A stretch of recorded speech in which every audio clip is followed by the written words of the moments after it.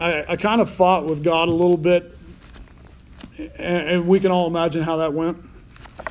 You know, I get guilty of looking at the calendar and thinking, hey, I need to get things done in a certain time, and God may have other plans, because I really wanted to just do this as a outline and then beg you to go digging deeper on your own. And originally this message was going to be tools for building a family team. And that would still be a big overlining caption of this, but we're really only going to get to talk about one of the tools today. And that tool is simply finding the value of the family. And there's some ways that you go about doing that, and we're going to look at scripture, and I'm just going to give you the heads up. There's an early part of this that if you're not an avid reader of the Old Testament, you're going to be uncomfortable with it, and that's okay. I was uncomfortable with it because it's like, God, you're really asking me to preach from that section of scripture. And yes, he is. So we'll all be uncomfortable together. And here's the thing about being uncomfortable is that's often your time for biggest growth.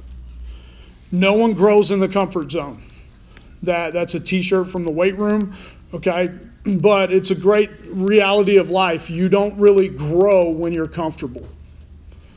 And thank God that that's evidenced all through nature. The butterfly will not fly if you cut open its chrysalis for it.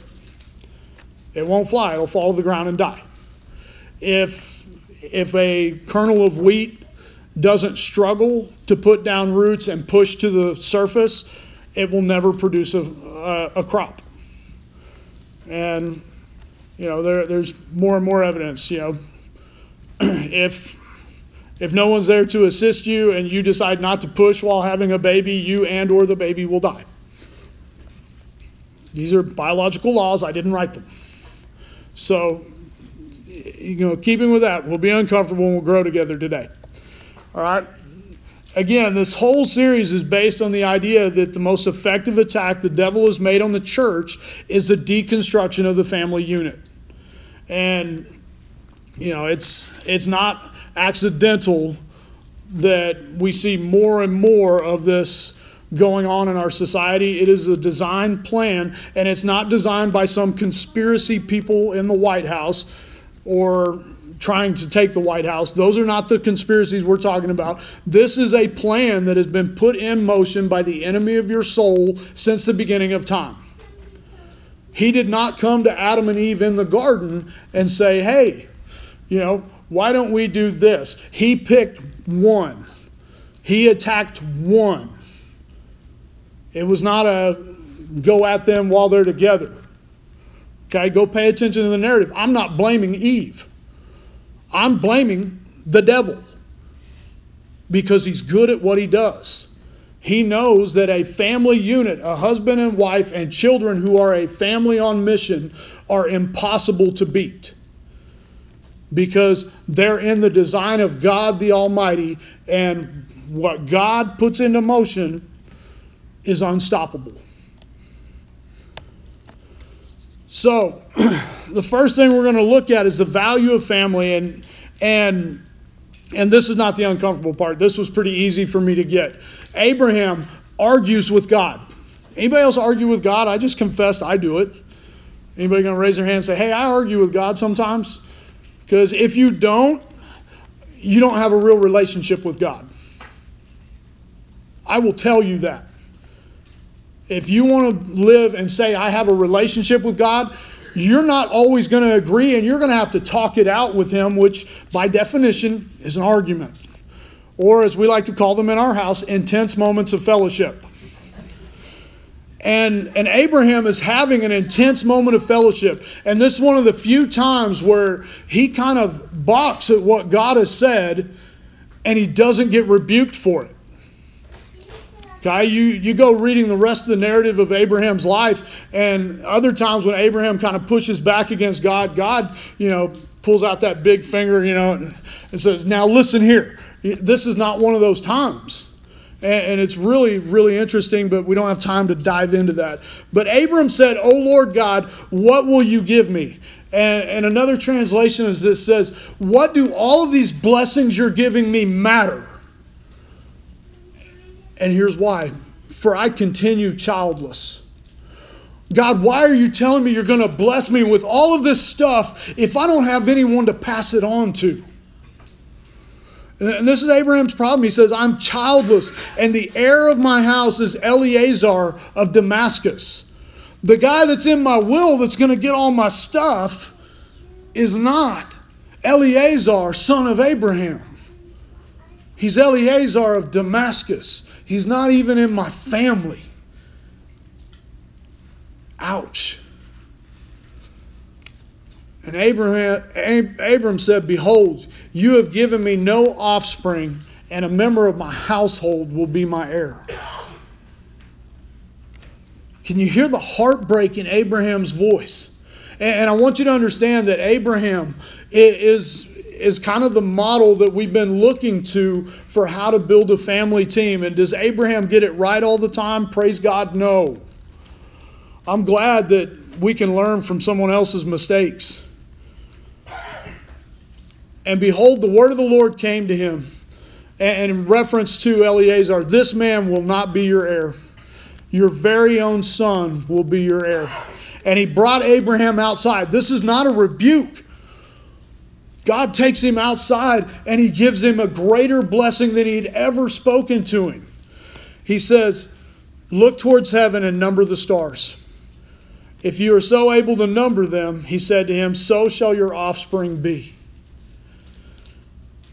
And he believed the Lord, and he counted it to him as righteousness. And we'll see that show up all throughout Scripture. It comes back to this moment as a teachable moment to us about how faith in God is a legacy that leads to righteousness.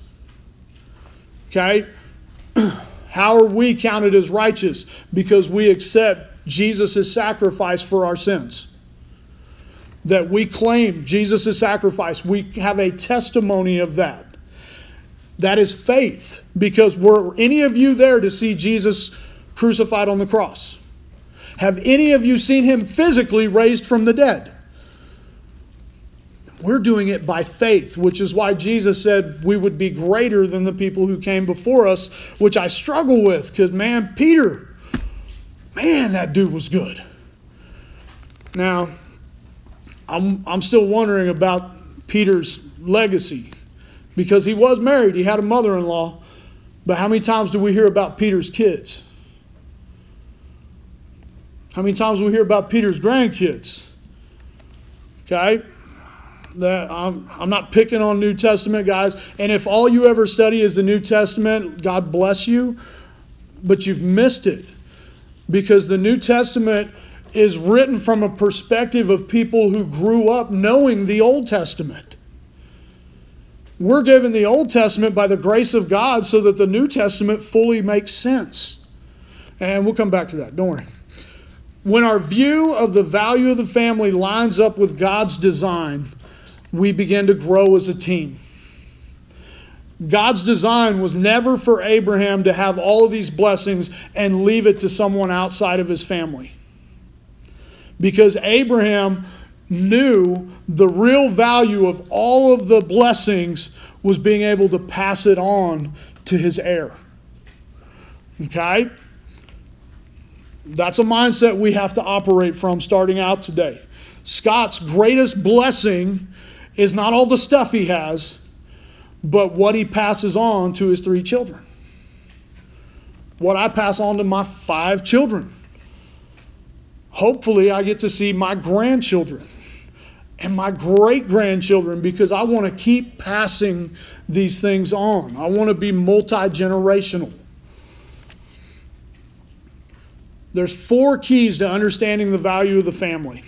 The first one is you have to understand in the value of a family, individual rights versus family responsibility. Everybody take that deep breath and get ready to get uncomfortable. Okay, this is one of the most uncomfortable passages of Scripture because it is old Levitical law, and it's tough.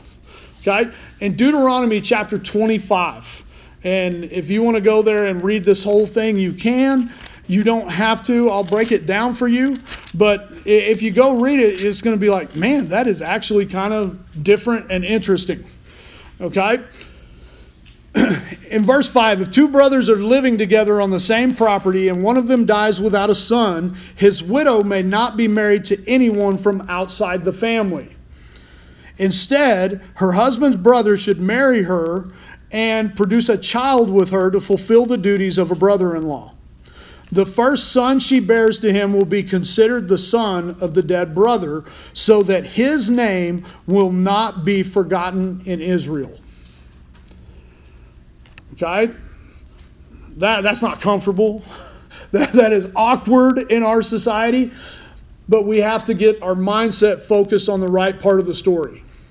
The right part of the story here is to not fulfill your duty to your family meant a disgrace before the entire nation as the legacy of your family. If you go on to read it and the brother-in-law did not fulfill those requirements, the widow was allowed to take him in front of the leaders of the community and bring accusation against him for not doing it.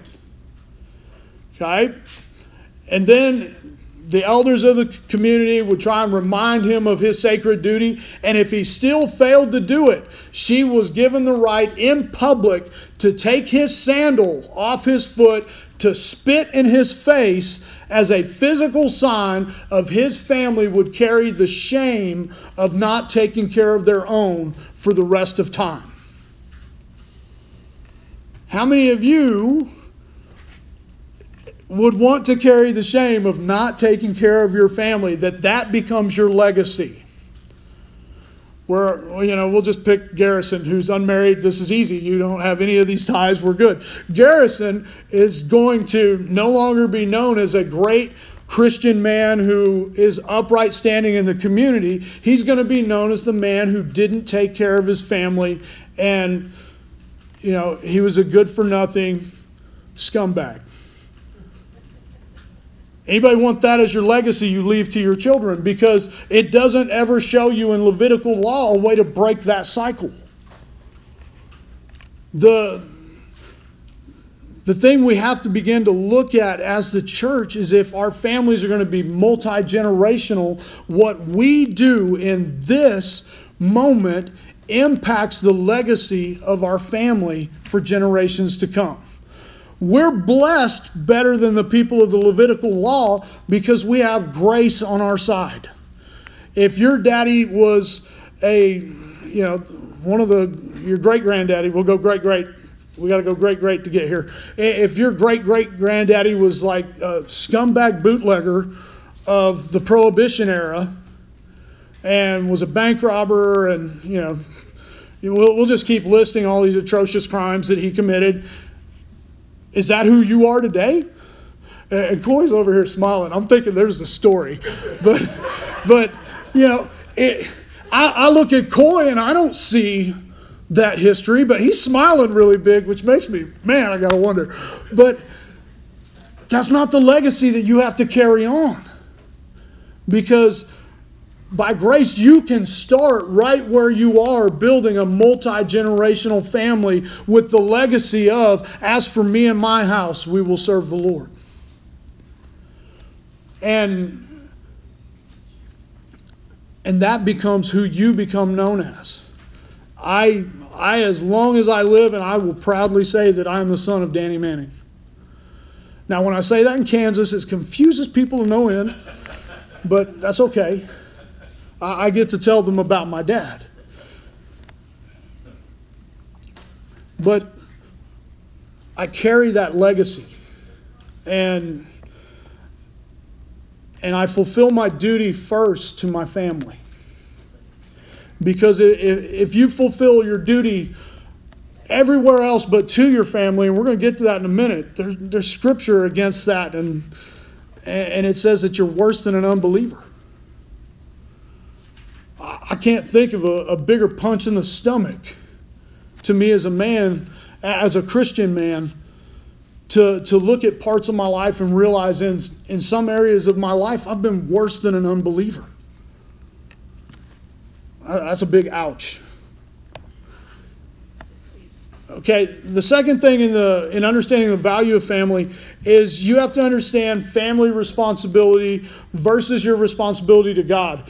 And, real quick, survey in the room. If you are a minister of the gospel, raise your hand. Okay, we got a few people that get it. Okay, if you don't get it, let me take you back to Matthew and Mark. They both ended their gospel with go into the world and preach the gospel to every living creature. That's called the Great Commission. So if you believe Jesus is your Lord and Savior, you are commissioned by God to share the gospel, making you a minister of the gospel. So let's try that again. If you are a minister of the gospel, raise your hand. All right. Now, here's what people really struggle with is, because I'm a full-time minister of the gospel, I view myself as that. I struggle with this. And in 1 Timothy chapter 5, verses 7 through 8. And if you read the New Testament in order, you get through there, you look at it, and it really looks like ministry is a single man's game. I mean, Paul goes all over the world as a missionary. Peter, the majority of the time we see him, he's not with his wife or his mother-in-law. He's going around doing ministry. All these guys seem like single dudes going and doing ministry. And that became, because that's what we focused on, the model of ministry is that we just go and do it. And we go do it as a single man, and we missed it. And that's why 1 Timothy hurts, because Paul gets on here and he says, command these things as well, so they may be without reproach. But if anyone does not provide for his relatives, especially for members of his household, he has denied the faith and is worse than an unbeliever. How many of you, present company included, grumble about having to go do things for your parents or your in-laws? Garrison, don't smile so big. You'll get there, I promise. Guess what? When it says to provide for his relatives, and especially for members of his household, this is based on that generational model that when mom and dad are getting to the age where they need help, you move them in. I'm not trying to put nursing homes out of business. God bless them. But who's going to care for your parent better? If you're physically able to care for them, who will care for them better, the nursing home or you? I'll tell you a little fact. I better not share that one. If they move in with you, they probably want to die sooner. But no, that's horrible. My parents, would want to kill me, not them die sooner. But when you don't care for your household, your first duty by God is to care for your household. This is a quote that I found. I want to see if you can tell me who said this. I regret that I didn't spend more time with my family. This was an interview with a man who'd been in ministry the majority of his life. And Christianity Today did this interview, and this is one of the statements that just stuck with me. And it blows my mind because I saw and I've studied how God moved in a mighty way through this man. The Reverend Billy Graham had one regret, that he didn't spend more time with his family. And that's not reserved to him, because I can promise you that the majority of men, I'll speak for men, I can't speak for women, but the majority of men, when they face the end of their life, this is a regret that most men will face. I wish that I had spent more time with my family. Now there's plenty of mothers that are in the same boat because of our culture pushing mom out of the home more. But man, what a heartbreaking thing to think Billy Graham, who preached to stadiums of people sharing the gospel and saw stadiums of people respond to the call of God. And his regret is that he didn't spend more time with his family. The Old Testament is full of family examples. You go back through, and especially Genesis, you'll see over and over again how they're pushing things to happen for the good of the family. We want you to go and to find a wife from these people because they're like family, or they literally were family, which we won't get into the Arkansas side of the Old Testament, but some of that was designed by God to keep the same structure and belief system in place. And again, it's a time you have to understand the time and the culture. But the New Testament always points back to the Old Testament if you pay attention. It may be subtle little things like you remember the law. Well, guess what? Most New Testament churches, they don't know what that means. We think about the law as just a list of things you can't do. Instead of, hey, this was a list of guidelines to help you live a life that pleased God. The law was there to help you. And Jesus talked about it being your teacher. That it was the teacher so that you would see that I am the fulfillment of the law. But both testaments agree to this fact that our first duty to God is our family. And in SoulCon, we have a phrase for this. It's first ministry first. That while I love speaking directly to the hearts of men, I love men's ministry. It's one of my favorite things now. Used to be teenagers, and somewhere along the lines I quit speaking their language. It's a terrible thing about aging is eventually you kind of get cut off, like, anything that calls itself country music after about 1998, there's only about a handful of songs that are still country music. I don't know if it's that way with rock and roll. Dale, when did rock and roll quit being rock and roll? People, we laugh, but it's reality because we all hit that stopping point. These kids today think their mumble rap is rap. Go back to the 90s. We had rappers. Now rap is in country. Oh, okay. I got to quit chasing that rabbit. Our first ministry is to our family. And that becomes a struggle a lot of times because we feel called to do all these other things. And it's one of the things that I told the administration in our interview when we went to Buffalo. I just looked them dead in the eye and I said, this is the reality of it, is that if this job starts to come between me and my family, this job will go. I have said it from this pulpit. If being your pastor comes between me and my family, being your pastor will go. Because my first ministry are those 6 people in my house. And beyond that, because we're multi-generational. I still minister to my parents. I minister to my in-laws some of the time. To me, they're like mega Christian. It's hard to minister to those people because they've been living the life my whole life and beyond. The third thing about placing your value in the family is you have to learn to build team spirit. And the first time, I'm just being real, the first time I typed that out, I misspelled it, and it said teen spirit, and a Nirvana song kicked off in my head. So if I start bobbing my head up here, I'm a product of the 90s. But you have to value building team spirit. And we're starting to incorporate this in our family. And she's walking out the room, so it's like, do I talk about her anymore or not? Denise has been exceptional at this the majority of our married life with kids. That we use the words we, us, and our about a lot of things that people normally don't. And it's because we want our children to adopt a different mindset when it comes to family.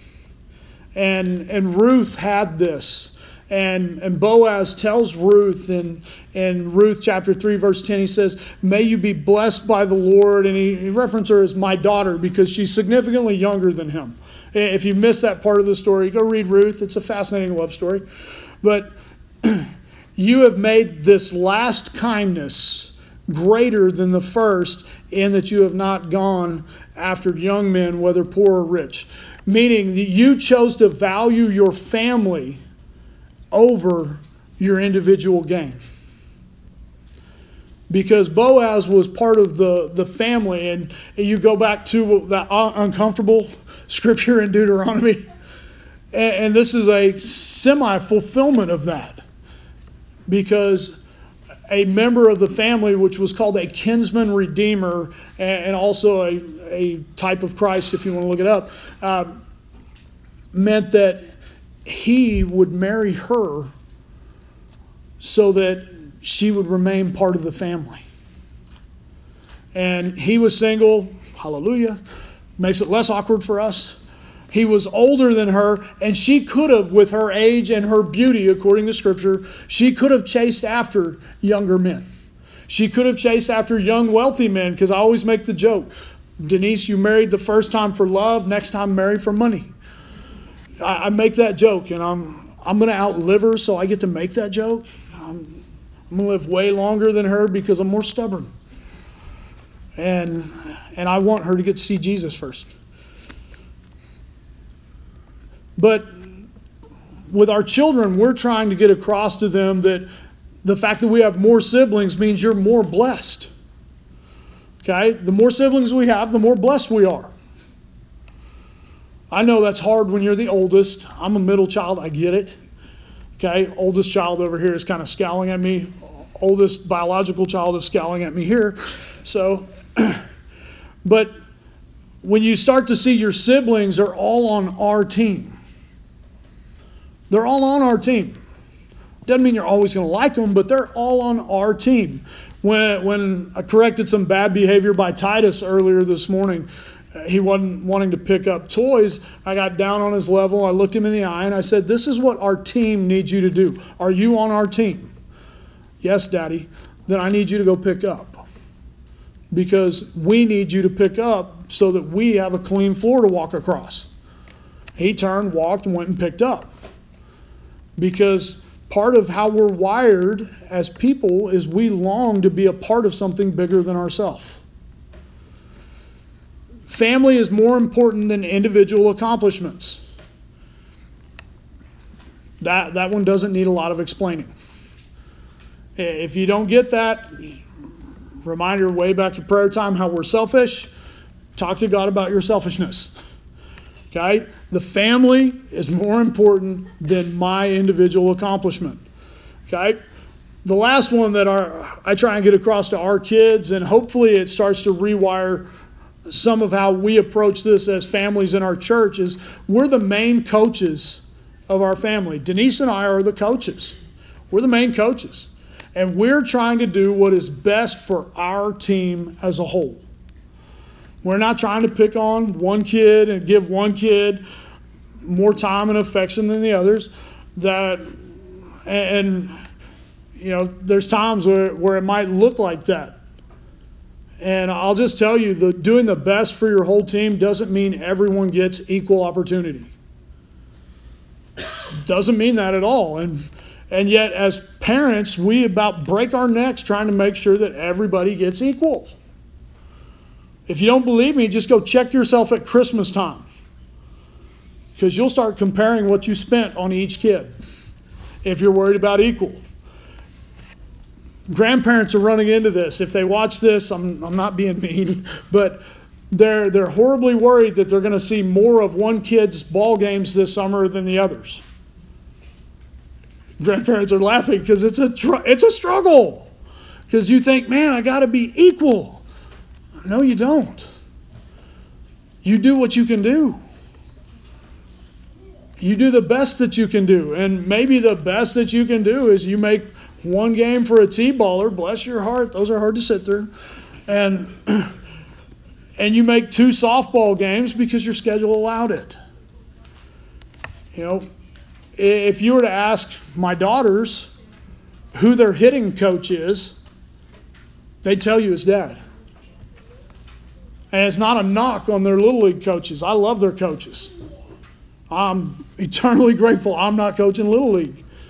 But we spend a lot of time together, just us, working on hitting. So if I'm at their game and I yell something to them from the stands, they make that adjustment, whether their coach is yelling at them or not, because I'm their coach first. And so far, their coach and I have not butted heads over that, because I don't coach any other kid on the team, because I haven't invested the time in that kid. I'm not going to change Garrison's swing because I've not worked with him. But I've spent hours with Audrey and Jovi, so they recognize me as their coach. And I coach our family in life. The last one, and I'm going to need some help up here in a second, is quantity time. Now, American culture tries to convince you of this lie called quality time, that if you set aside part of your time to spend with your family and you fully unplug and spend it with them, you gave them quality time. I will call that what it is. That is a lie from the pit of hell. That is sugar-coated so it goes down easy. Your kids don't need quality time from you. They need quantity. Your family doesn't need quality time. They need quantity. Because if you're going to be on mission together, if you're going to do this thing the way God designed it to, you have to put family ahead of everything else.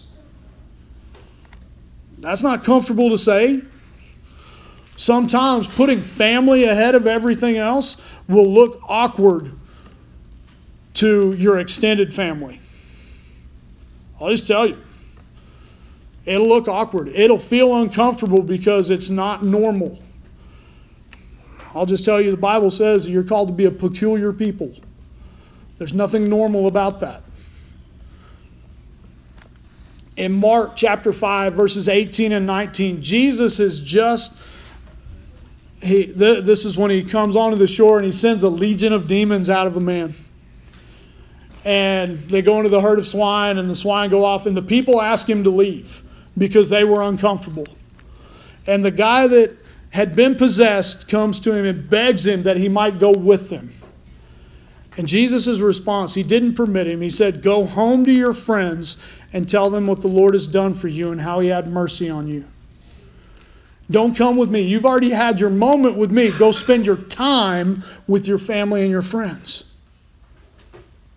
That's not comfortable. No, wait. That's not comfortable at all. Because life wants us to put everything in compartments. Garrison, I need your help a minute. Okay?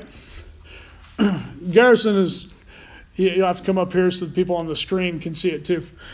Garrison's single guy. I love single guys. They're easier to work with. Okay, single guy. Single guy is going to carry a load. Okay? First compartment is worship. The next thing, because he's trying to do it right. He's putting God first, so he's got worship. The second thing, he's a good man because he has friends. Okay? We're all friends here.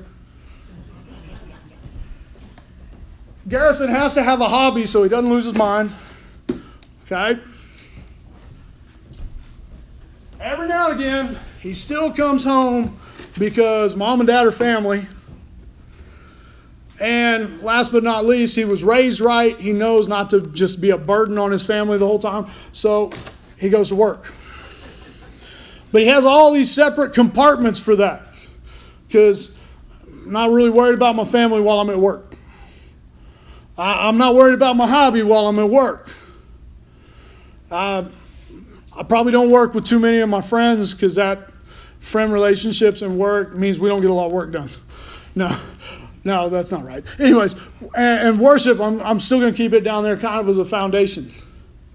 And we have all these compartments.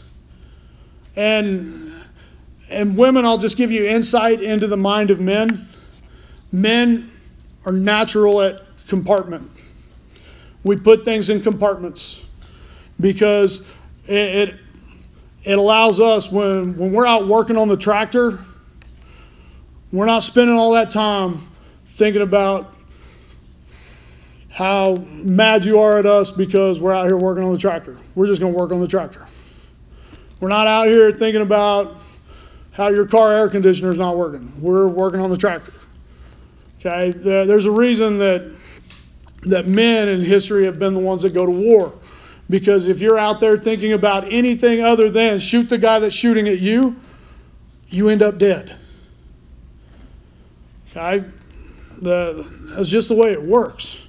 Now, my wife, this is my wife's testimony. She may just be a unique woman. She told me she can have 10,000 thoughts going through her head and be shuffling things around, even in the happy, fun moments of life. You know, instead of just, I'm enjoying this bowl of ice cream, it's, man, I got to get those papers graded, and little Susie's not reading on the right level. And, I mean, she just, where I'm sitting here like, man, I wish I had a bigger scoop of ice cream. Okay? Life wants us to take our life and put it in all these compartments. And if you put your family in a compartment away from everything else, you can justify that all of these other things are getting my time. The most precious resource I have, time. And the world teaches us that our children are not assets, they're liabilities. And you can't devote too much of your time to liabilities because then you're not developing your assets. You can't list your children as an asset when you go to get a loan. I was hoping Jeff would be here to back me up on this. Loan officers will not say, oh, you got 5 kids? Those are assets, brother. Let me extend your line of credit. No, they think they're a liability. One of those 5 is probably going to kill you, and we're not going to get our money back. That's the way our world views our children and our family. But what happens? What does it look like if all of these other compartments, we'll get rid of some of this for you. What's it look like if all the other compartments run through this box?